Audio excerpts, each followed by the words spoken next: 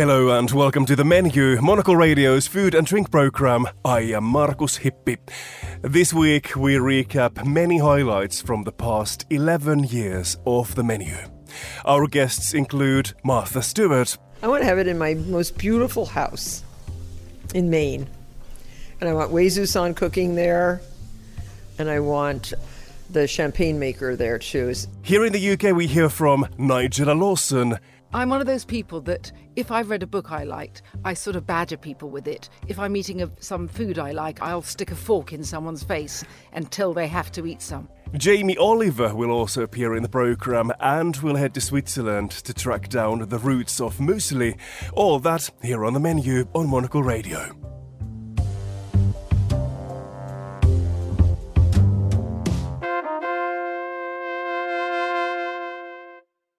And for this special edition of the programme, I'm also joined by Tom Edwards, Monocle's head of radio. Hello, Tom. Hello, Markus Hippi. Hang on a second. What's all this special episode? Markus, I think this cat is firmly out of the bag, as we say here in the UK. But tell our soon-to-be distraught listeners what is so special about this particular episode of the programme. I think some of our listeners may know already that by the time this programme airs, I can actually for the first time reveal this is a pre-recorded show this time round. I have already left Monocle. I have moved on to the world of diplomacy. You can find me sometimes at the Finnish Embassy in London. In any case, we'll be talking about the future of this programme with you, Tom. Shortly, we'll be recapping many highlights. But basically, this is a moment to stop and reflect all the things we have been doing over the past 12 years. Well, this is it, Markus. It's been an amazing journey, and I've been walking kind of alongside you on that journey for most of it, although you were here even before your superannuated colleague, Tom Edwards. I think what's interesting, though, is not just obviously the amazing places that you and I and Monocle have been together, but even if we talk about food and drink specifically, incredible. We've seen trends, whole, new voguish ways of eating and drinking come, go, come back again. That must be really incredible to look back at over a decade, all of these different things that have happened. Absolutely. We've seen so much over the years, and I think we should be talking about some of those key trends in just a moment. But Tom, shall we continue with one highlight straight away? It's actually quite a current highlight, actually, because British food writer, author and broadcaster Nigella Lawson is celebrating 25 years since the release of her debut cookbook, How to Eat, this year. And obviously, she's been someone who kind of kick-started a massive change in the way people ate in Britain in the 1990s. Well, I know we've got some other kind of superstars, global stars from food and drink coming up in the programme, but I think for people, particularly if they're out in the UK, people will be familiar with Nigella, but for those outside, maybe in the States, I don't know how well-known she is. You're quite right. There's a few of these names who have really gone into the mainstream of food and changed the way people think about what is possible, particularly in their own kitchens, the way that they can source ingredients, the ambitions they can have. People like Delia Smith from a little longer ago, and Nigella has been I'd say like kind of a generational influence on people in this country. Absolutely. Obviously another figure we'll be hearing from Martha Stewart in just a moment, but staying with Nigella now. 5 years ago, she was celebrating 20 years since the launch of that book, and she joined me in this very same studio to discuss what it was like to release that book, How to Eat, and whether she had any idea how successful that book would become. Let's have a listen. I had no idea. Absolutely no idea. I mean, I was still slightly surprised by the fact that I'd written it. And I think I regarded it in a way as quite a very personal book. And so I don't think I could see beyond that. But I think it's probably harmful anyway when you write to think of a readership, because I think that can be quite corrupting. I was writing for myself, I was writing for my friends, I suppose, and to some extent, and as I explained, my mother and one of my sisters had died quite recently. My mother less recently. She died, really quite young, and my sister had died in December 93. And I think part of the impetus for writing the book was really remembering not only their food, our food, I should say, but the conversations we always had. And I think for me, it was very much a way of continuing that conversation. And so I never really thought about it in terms of even other people noticing it or reading it. It's funny to say that. But even now when I write, I think it's so important not to think of readers audience, then you start becoming one of those people who starts thinking, what should I be doing? What's new? What's fresh? And I think really you just have to follow your own instincts. How do you avoid thinking about the audience? Because you are writing something, you get the feeling, okay, someone's going to be reading this. How do you get away from that thought? Because I think of a reader or a person in a more intimate way. I think of someone in a kitchen cooking or reading. And what I want to say, I suppose I started off as a journalist and not, incidentally, a food journalist, but I have a need to communicate and to share what I think. I'm one of those people that if I've read a book I liked, I sort of badger people with it. If I'm eating some food I like, I'll stick a fork in someone's face until they have to eat some. And I suppose, so when I'm writing, yes, I'm thinking of a person, but I'm not thinking of a crowd of people. I'm probably thinking of some person I'm having the conversation with. Maybe someone who's anxious about cooking, maybe someone who I'm just trying to convey why I love this particular food, why I think this, and somehow to take away the rest of the noise around food. How do you feel about your debut cookbook now, 20 years later? Have your cooking principles, for example, changed? My cooking principles haven't. Obviously, there are certain things I feel differently about. I think, in a way, it's a very innocent book. Anything you do for the first time is, because you don't know how people are going to think about it. And as I say, I wasn't even conscious of having any such thought. I think there's an urgency in my appeals to people about how they should do what they should do. And although I still feel that, I suppose I temper it slightly more now. And I certainly, well, I suppose the real difference is if you write a book, your first book is really everything you've thought about food up till that point. It's a long time of eating and thinking about food that went into that book.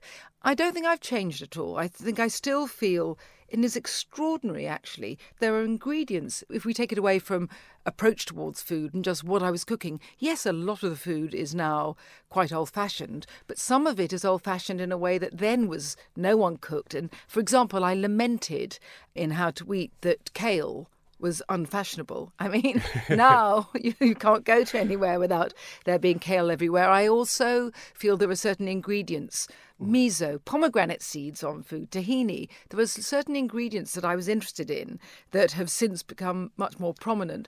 Yes, I've changed my mind about certain things.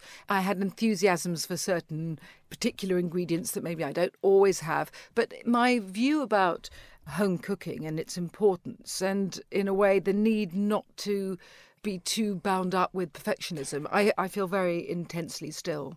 And that book can be seen as quite a powerful statement as well. And I think you've changed the world, or changed the UK, at least when you look at how people eat nowadays and how people see food nowadays. When you look around, do you think that, wow, I actually did that? I actually changed the world this much? Oh, no, I don't think so. I think change comes from so many different areas and everything feeds in to something else. In my more megalomaniac moments, I might think, I did that. But then afterwards I think, well, you know what? I didn't actually. It was just someone saying to me, this is good. You know, an Egyptian friend showing me about the tahina. I called it tahina then because that's what he calls it, a tahina sauce he did with lamb. And now it is more everywhere. But actually, to be honest, it was everywhere where he came from before. So it's really pilfering and generally stealing, borrowing. I always credited where things came from, and I think that's important. I feel that if you strive for novelty, which a lot of chefs do, and I'm not a chef, when the waiter says, the chef today has done, lobster with pears and vanilla, and you just think, and why? It hasn't been done before. Great. And I think that when we cook at home, I think we strive for originality less, but we get new ideas and new enthusiasms. But I always like to say where I've come across a particular pairing or an ingredient or a recipe. I don't think you should ever claim to have an idea that isn't yours. And actually one gets ideas from other sources. And I think it's interesting to find out. Nigel Lawson there, one of the greatest guests I think I have had in the show. Many, many others, obviously, to come in this programme as well. Well, there's too many to count, and I think what's been so clever and skillful about your stewardship of the programme, Markus, is I know at Monocle we always say, we don't do too fancy and we don't want foam, we want good, honest food. But we've described the whole range. You've, of course, spoken to some of the great technical chefs, the 2-3 Michelin-starred superstars of kind of real cutting-edge cuisine and culinary innovation, but lots of down-home chefs as well. Just on that point about trends, and we mentioned it briefly at the top, you're from Finland. If you think back... Why do you look like that when you mention Finland? No, just funny. What is that look on your face? No, think of the Nordic influence. That was kind of a new thing it's if funny. we go back to the start of the 2010s. Exactly. If we talk about that era, it was funny because when I started this program, it was the new Nordic cuisine that was a big thing, and that was the hot thing, the trendy thing.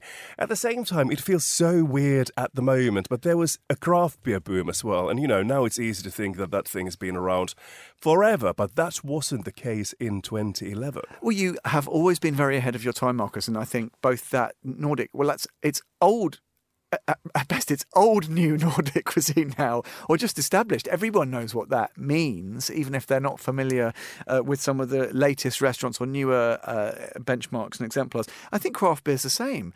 You remember, certainly when you were a student here in the UK, going a little bit further back, many pubs you could go into, bars, they would have some kind of dreadful session keggery going on. It's pretty hard not to have a really great beer, lager, IPA, real ale, whatever it might be, almost anywhere you go, certainly in London. That has changed almost beyond recognition. Absolutely. Another thing I want to mention is that there was so much excitement about small plates at some point. That is obviously a thing that's been, it hasn't disappeared, but I think we just are a bit less enthusiastic about those nowadays. Do you know what I much prefer to small plates? Large plates. Yeah, I guess I'm the same.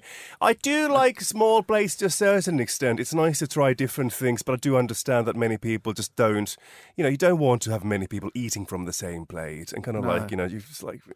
Also, you can have different things on one big plate as well at the same time. Yeah, or even if it's a small plate, if it just has much more on it. Mm-hmm. I don't know why this reminds me of the moment when it wasn't a plate at all. There was a cheese shop owner who came to this office, by the way. Do you remember, Tom? Why are you telling this story? This is not one of the highlights, but do you remember we had a few cheeses over there we got to sample, and then there were a lot of leftovers, and there was this, 2-kilo ball of cheese. And I remember you basically ate the whole thing away by the end of the day. Yeah, I just went at it. And also there was no knives, so I went at it with a spoon. You were spooning. With a spoon. Yeah. I dealt with that, I tell you. I also remember when one day someone was handing out free donuts outside, and how many did you eat that day? 1 or 2. Yes, I think it was like 11. Anyway, let's not get sidetracked. Just an example of the many memories we have from the past years. Actually, one of the most fascinating interviews I have to say, over the years was in 2014 when I was in New York City. I was there as a bureau chief for some months, and one of my tasks included interviewing Martha Stewart about her hypothetical last meal. Let's hear what she had to say. If I were to have a last meal, which I am not planning on having anytime soon, by the way, I would definitely include a wonderful sushi by Uezu-san of Karuma Sushi. And I've been eating Uezu-san's food for 19 years, and he was on 56th Street before that. So I've been going a long time.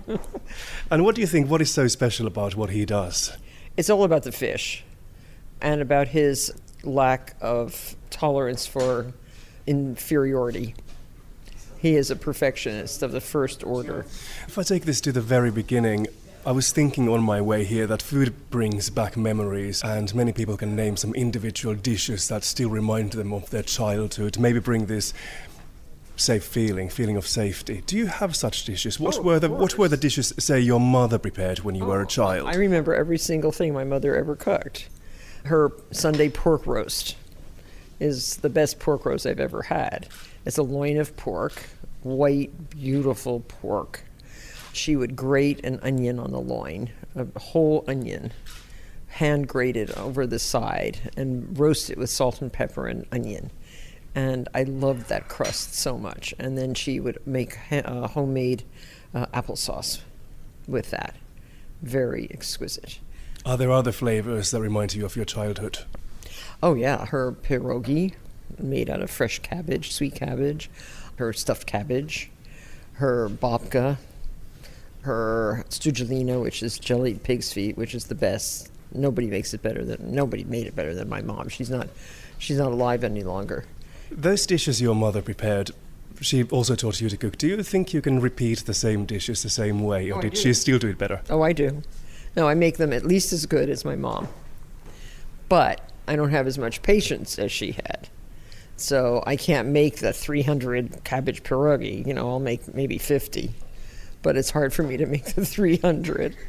And I don't know if mine tastes as good, even though they're just as good, because they don't have her around. That's the difference. Exactly, it's kind of hard to compare now. Do you remember when you first ate sushi? Yes, I do. It was on a date with my husband when I was 18 years old. And there was only 2 restaurants, I think, in New York that served sushi. One was called Aki, and it's uptown near Columbia University. And we ate there a lot, my husband-to-be. And one other one on somewhere around 57th Street. A very good Japanese restaurant on 57th Street, and I don't know the name of it, I can't remember, but I had sushi there too. But it was very unusual, this is in 1960, to eat sushi. Very unusual. Have you always been open-minded about different influences and different ingredients, or have you been faced with anything that you have found challenging to eat? No, I've always been open-minded, but I do find things challenging. I will not eat, for example, brains of any animal. I will not eat certain innards. Not all. I eat some innards. I like liver, but I don't like sweetbreads. And I don't like, as I said, brains. And I don't like eyes. My mother loved eyes. She ate eyes. How did she eat them? I just ate them like the eyes of fish. I won't eat. How often are you faced with situations that someone is actually offering those to you? Well, when you travel places that I've traveled, you sometimes are offered things that you just cannot believe, like bear paws. That was the worst thing I've ever been offered. Where was it? In China. And the way you eat them was to cut little X's in the pads and spoon out the pads. That's pretty disgusting. What does Martha Stewart do in the situation when you have something on plate in front of you? I just said no thank you. I didn't insult or anything, because that was a very, very big specialty, was the paws of this particular place we went. And this is in 1982 in China. It's a very early trip for an American to be, gallivanting around China, mainland China. Going back a few years again, I'm thinking of your, say, student times when you moved away and were concentrating on your studies. Were there some dishes then that you still remember? That's when I first met my husband-to-be, and we ate in exotic places all the time. And I didn't move away. I always lived at home because I went to college right near my house. So I went to Columbia University. And Columbia is right in New York, so we ate the most amazing food right there. All around Manhattan. Chinese food was one of my favorite foods. It still is. And I ate a lot of Chinese food in Chinatown, which had fantastic food. I'm meeting you at one of your studio kitchens. Would this be the place where you would like to have your last meal? We're here? No, I don't want to have my last meal in my workplace. I want to have it in my most beautiful house in Maine. And I want Wei-Zu-san cooking there. And I want the champagne maker there too. Do we have P2? That's a really nice champagne. And the sake is very good sake. And what kind of a room, where exactly would it be at your home where this meal would take place? Oh, I have a beautiful, beautiful dining room that has the sun rises in the east, sets in the west, and windows on 3 sides, and a great big raging fire in the fireplace. It's beautiful. That's a great place to have a last meal. It's heavenly. And then moving on to the next dish, it's not actually on the table anymore, but I saw you. I was wondering why no one has told me that you can do that with a potato. Isn't it funny? Yeah. Just smashing it that way. See how, because potatoes are total fiber inside. And when you cut into a baked potato, it's usually hard as a rock, even when it's cooked. You open it up and it's like 2 slabs. And it's not tasty that way when you bash it like that. And I learned that from a potato farmer way up in northern Maine. We went to his farm to learn all about the harvest of potatoes. And he baked me a potato, and it was like eating the best thing ever, cooked that way. So is that the reason why you chose it? Because it was something... Cute? Oh, no, it's cute, but it's also delicious with caviar and creme fraiche. I mean, there's nothing more filling or more delicious than that. Especially if you have unlimited sorts of caviar for your last supper. And what happens then after that potato and caviar? Look at that, Kevin. He's like very happy with his potato. That's our birthday potato. It's amazing. Yeah, you can have that. When you think of all your travels around the world, and like that very much. when you think of the most memorable experiences with food, can you name one or two? You always remember like the best date you had with the best meal. And that was at Lutece, actually, the old Lutece in New York. And that was a very fun meal and a very fun date and a very fun evening. We had duck. I remember having the most delicious duck, bigarade, with dark cherries. And I think something lemon, like a lemon souffle for dessert. It was delicious. And I take it was a good date because you remember it. It was a very good date. Yeah, that was a very good date. That was a fun date. I love listening to the way you describe food and what inspires you about food. Do you ever find food boring? Oh, yeah. Yeah, bad food. Very boring. And I think it's unnecessary. But there's a lot of bad food. And the other day I taught a class in Atlantic City, a delicious breakfast. We taught a popover, a Gruyere popover filled with homemade creamed spinach and a fried egg and really good bacon. And I made my plate. It was so pretty.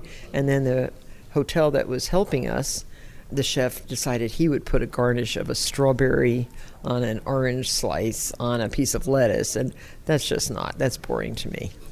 It's a dessert time now. What do we have over here? Oh, this is our dessert. Here, move that.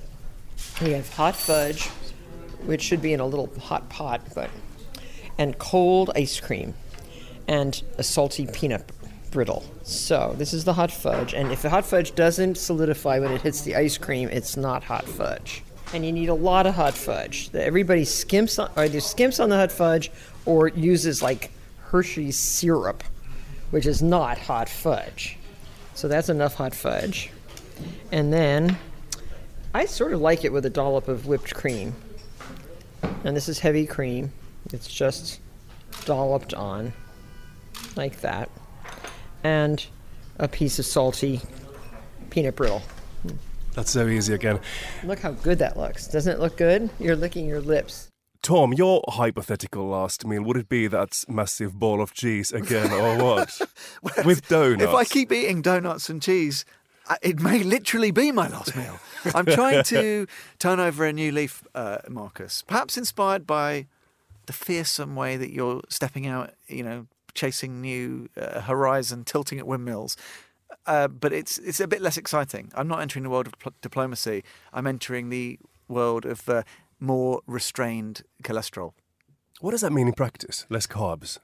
No, I think carbs are okay. It's mainly the big villain in the piece is dairy. I have to say that the menu has inspired me to change my diet slightly. A few weeks ago, I interviewed this lady who had her own bean business, and she released this book that's all about bean recipes. And I've been preparing a lot of beans recently. Bean puttanesca is one thing that may sound a bit wrong, but I can highly recommend that recipe. I thought maybe you decided to move on from monocle when I referred to you as a has-been. When was that? Well, I thought that's what forced you over the precipice. Let's continue with one more highlight, by the way. When I think about the most pleasant guests I've had in the programme over the years, Jamie Oliver was obviously one of them, a man with a massive status, everyone knows him in the UK, Europe-wide, even internationally. And back in 2017, I interviewed him when he was launching his new restaurant.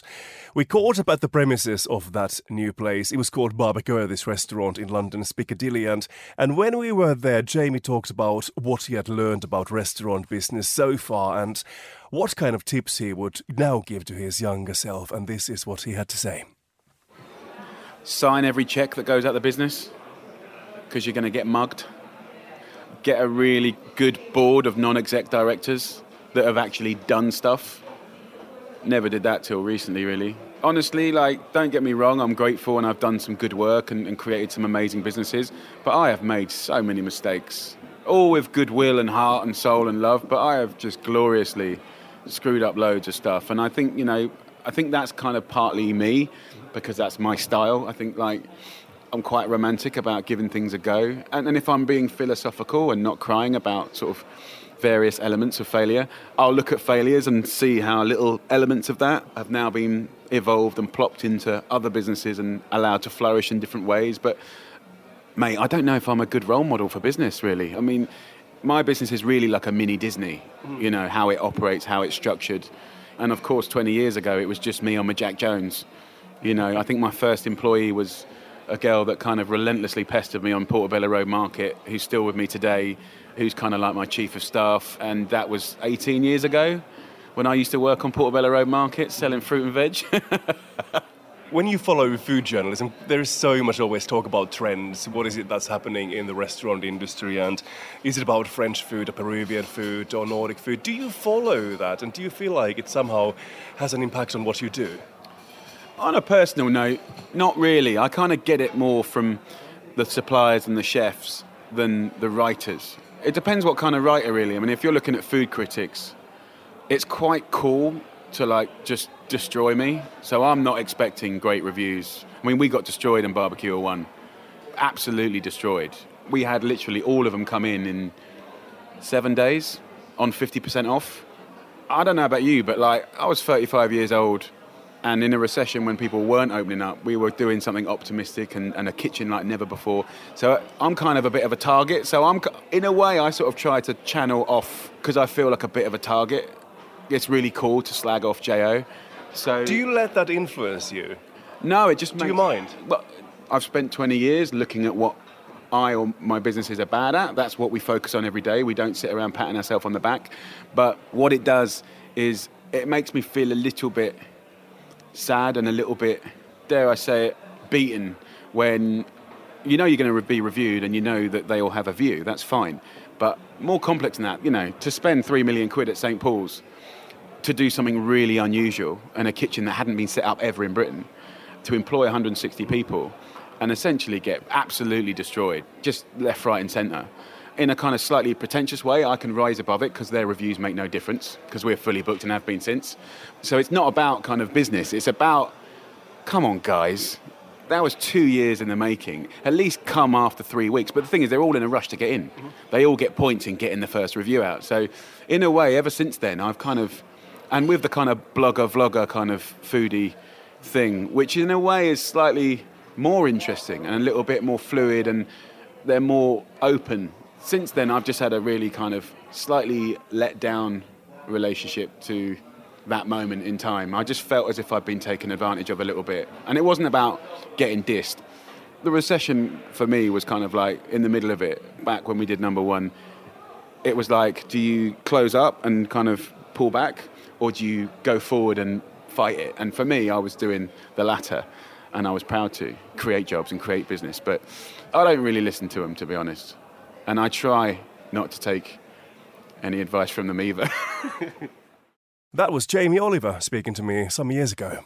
And it's amazing, actually. There's great footage. If listeners can find it, get on the old YouTube and you'll be able to track it down, of Jamie's first appearance when he was a tyro, an upstart, a young pretender at the River Cafe. He was such a child when you see those photos and videos. This precocious kid, and he's in that famous kind of galley kitchen, skinny space at the River Cafe. But what an amazing proving ground and sort of finishing school for chefs. Obviously, Jamie, so many others under Ruthie at the River Cafe. And Markus, I know now and again, everyone works pretty hard here, but you've been known to wander a little bit west, down by the river, maybe enjoy a bit of River Cafe hospitality. It's an amazing spot, and you can kind of taste with every plate simple classics reimagined, just everything done with real thought and love.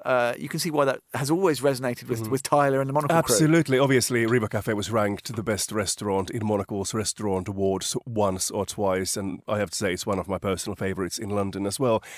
Talking about favourites, what's also interesting is that when you've been working for Monocle for this long, you get to know places. Obviously you get to know places like Riva Cafe, but then you get to know some cities because you end up going there again and again and again. And I think Zurich is one of those places where we obviously have a big presence. We have a radio studio there. We do Monocle on Sunday, for example, from there regularly. And it's one of these places that it's just a place Monocle really enjoys. And I've grown to like it very much as well.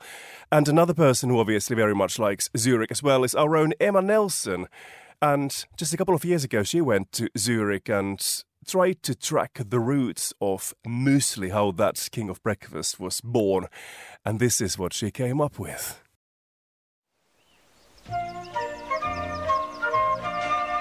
It's the ultimate example of the healing power of Swiss nature.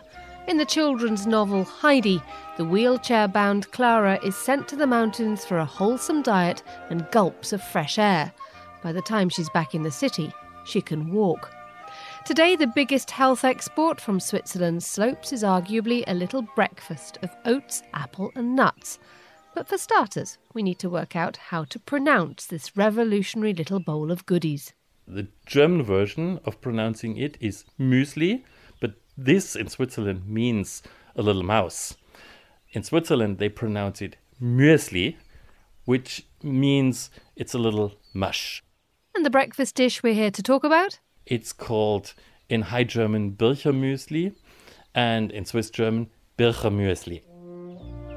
That's Dr. Eberhard Wolf from Zurich University, the man fondly considered to be Switzerland's leading brain on breakfast.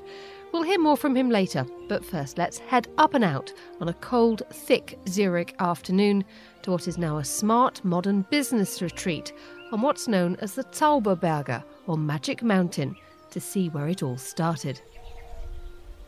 It's a good job I've had my bowl of Bircher muesli before starting out. The place I'm trying to get to is called Lebendige Kraft, and it's a 40-minute walk uphill out of the centre of Zurich. It's now home to the Zurich Development Centre, a sort of private hotel for employees of the insurance company. But it is here, 100 years ago, where that little bowl of grated apple and oats and some hazelnuts changed the world's breakfasts. The Lebendige Kraft, which means living power or energy, was a sumptuous haven for the ultra-rich in need of sorting out. It was a project of a doctor and pioneering nutritionist Max Becher-Benner. Outside here in the Swiss chill, you see all the beautiful green shuttered chalets where all the aristocrats with terrible complaints would come and get their cure from Dr. Becher-Benner. And the cures were pretty extreme. There were body wraps. At the beginning of each stay, each patient was given a booklet with regulations and a precise timetable. And electrotherapy promised to give tired, nervous and overworked patients better blood circulation. In 1906, the writer Thomas Mann, famous for work such as Death in Venice, was treated at the sanatorium, and he hated it, calling it a hygienic penitentiary. But a month of early rises and early bedtimes, plus Dr. Becher-Benner's diet of raw food, worked wonders on the author's insides. Today there's no barefoot dancing on the lawn, but the ideas born here can still be seen. The walls of the kitchen have posters of nuts and seeds on them. Dr. Becher-Benner himself stares down from a giant picture on the guests in the dining room. And tucked away and beautifully hidden is his office. And it's among the warm wood panels and display cabinets full of weird and wonderful pieces from the archive that I've come to meet Kevin Fenske. He's the head chef here. So we've got the grater they would use for the apples for the Birchermüsli. Then we've got some pictures of them cooking in the kitchens. We've got some of the weird things they would do to people to improve their health. What can we see that's happening here? I mean, there's a gentleman over there that seems to have been wrapped in something. Yeah, and there's not really any explanation for it, but he seems to be quite comfortable. And what's happening over there? That looks like someone's having a wire attached to his head. Yeah. I'm not sure if there's electricity involved. Kevin then does the decent thing and makes me a bowl of Berkshire muesli on the very spot where it may well have been dreamed up. So we've got rolled oats, and then what you need to do is you need to soak them for 12 hours. What's the purpose of soaking the oats? What does it do? Like I say, I think it's to do with softening it so it's easier to digest. I need to go and get a spoon. I didn't consider it. Okay. So we would start with the oats. So here we have 2 tablespoons of rolled oats, which have been soaked in water. Then we have hazelnuts, which we ground up. And we add 2 tablespoons of ground hazelnuts. Quite a lot of hazelnuts. Then we have the honey, which you add half a teaspoon, and half a teaspoon of condensed milk. And then what happens? So we take 3 apples, skin and seeds. You take the whole apple? Yeah. Okay, now I think some people might be quite surprised by that. Yeah, I mean, you know that the seeds of apples contain small amounts of cyanide, but I think it's not a problem. I'm not sure if they knew about it at the time, but the original recipe is with the seeds. Maybe just a bit of roughage, maybe adding to the fibre. Dare I suggest that muesli is not something that lacks roughage? Yes, no, you're right. Apple 2 going in. May I say, Kevin, I've never seen anyone great at that speed. I'm pretty great at it. So now we have oats, hazelnuts, honey, and condensed milk. And we're just going to put a little bit of lemon juice. And that's just to stop it going brown, but also a little bit of flavour. So quite puffed out after doing all those apples. And we just give it a mix. Normally when you think of Berkshire muesli, you think of a ton of oats and then you add fruit and then you soak it. Yeah, but this is the other way around, isn't it? Yeah, there's not actually that much oats in it. It's mostly apple. And it's almost equal quantities of hazelnut to oats. And what does it taste like? Would you like to try some? Oh, go on then. Here you come with the spoon and the bowls. The most important bit. Okay, here we go. What are we doing? Spoons I could find. Oh, they're tiny, Kevin. That's not fair. Sorry. So, if you'd like to... I'd love to. Right. Okay. How often do you eat it? At least twice a week. Really? Really? When I get a chance. It's a lot of apple. I must confess, it tastes nothing like Berkshire muesli. It tastes like grated apple with a lot of hazelnuts. And the oats just seem to be a bit of an afterthought that you have to think about when it comes to chewing. But apart from that, this is more, I'd say, akin to baby food than the stuff that we would have nowadays in the shops. Yeah, I mean, this is probably the highlight of the day from what everything else they were doing. The bowl of Berkshire muesli would set you up for goodness knows what on the ground. Yeah, no, I think this is definitely going to help you do your gymnastics and croquet. So that's the original. A lot of apple, a little oat, and condensed milk, which, by the way, was a safe method of consuming dairy products at a time when there was a risk of tuberculosis. There are no dollops of yoghurt, no raisins, and certainly no forest fruits. It fitted in with Dr. Bircher-Benner's frugal dietary regime, and as Dr. Eberhard Wolfner explains, it caused quite the scandal. At that time, medical profession thought what he was saying wasn't academic medicine. It was an idea, it was a sort of a hobby, but it was not meant to be healthy and not professional medicine. There's also the idea of the romance of mountain food, isn't there? I mean, how connected to this is what happened with Dr. Bircher-Benner and then subsequently what's happened to us as well as breakfast eaters? This is part of the myth of invention Bircher-Benner covered the muesli with. He told the story, he got the idea from mountain peasants, but it doesn't make absolute sense. But it fitted to sell the idea because there was a widespread idea of the mountains being the place for a healthy life at that time. And who bought it? The British. They were the first ones coming to Switzerland as tourists and contributed to make this the identity of Switzerland as not just being a place for holidays, but being a place to find health. Especially among the British tourists, the mountains were seen as a place where you can get health. And this is why the idea of the Heidi story was so popular. And so muesli and the Heidi story are to some extent connected. I spot Dr. Wolf has a postcard of Heidi on his office wall. He explains why he believes Switzerland as a nation has gone on to have such a huge impact on our breakfasts. Switzerland has, with muesli, made an intense impact on world breakfast. How did it come that muesli got international? I have a suspicion. The suspicion it might have been the Mövenpick hotel chain that spread all over the world and offered it at their breakfast buffet. And I guess this might have been one of the reasons making muesli international. There's one last thing. We've all been eating this stuff at the wrong time of day. Not for breakfast, and even more for Bircher Benner himself. Muesli was an hors d'oeuvre. He said it has to be eaten before the main dish. So it changed from a health food hors d'oeuvre to a Swiss supper, and then changed to the identity we all know right now, to breakfast. And at the same time, it's a typical food for people practicing sports. And muesli even has a lot of more identities. And it's old people's food as well, you say? I once heard the rumor Bircher Benner has invented the muesli with a grated apple because he didn't have any teeth anymore. And he was looking for something that is easily to chew. So from the top of a mountain to a key export of Swiss hospitality and hotel buffet staple. The glorious thing about Dr. Bircher Benner's invention is that it has become all breakfasts to all people, but it will forever remain something resolutely Swiss. For Monocle in Zurich, I'm Emma Nelson.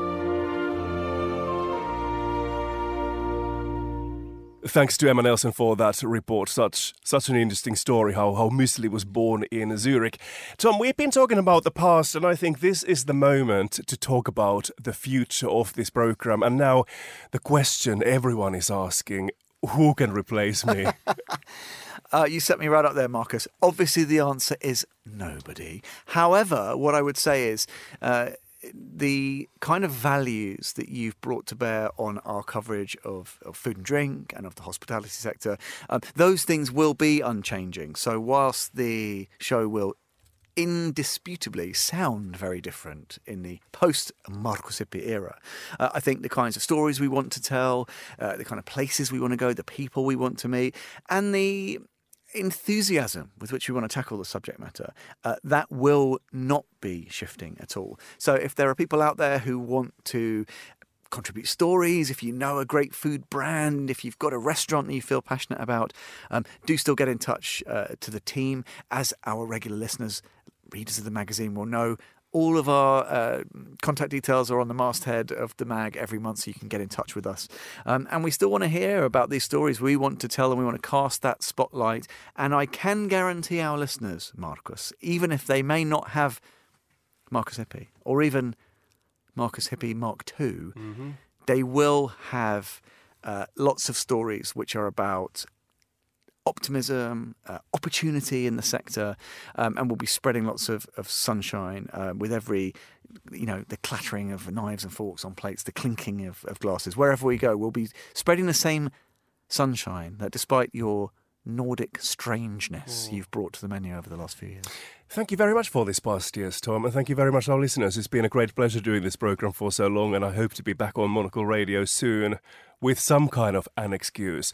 And whilst everyone is waiting for the menu to come back from a quick break, you can obviously listen to Food Neighbourhoods, where we tour some of the world's most exciting food and drink destinations. And of course, we have many reports on great hospitality in the magazine side as well, so get a copy of the latest edition of the magazine. I am Markus Hippi. This program was researched by Monica Lillis, and our studio engineers were David Stevens and Kelly McLean. And once again, we finished this program with a dinner soundtrack recommendation. And Tom, when I think about all these past years, I think there's one track that just won't ever leave my head, and that is Candid Alpha, In or Out. Let's have a listen. Thanks for listening, and goodbye.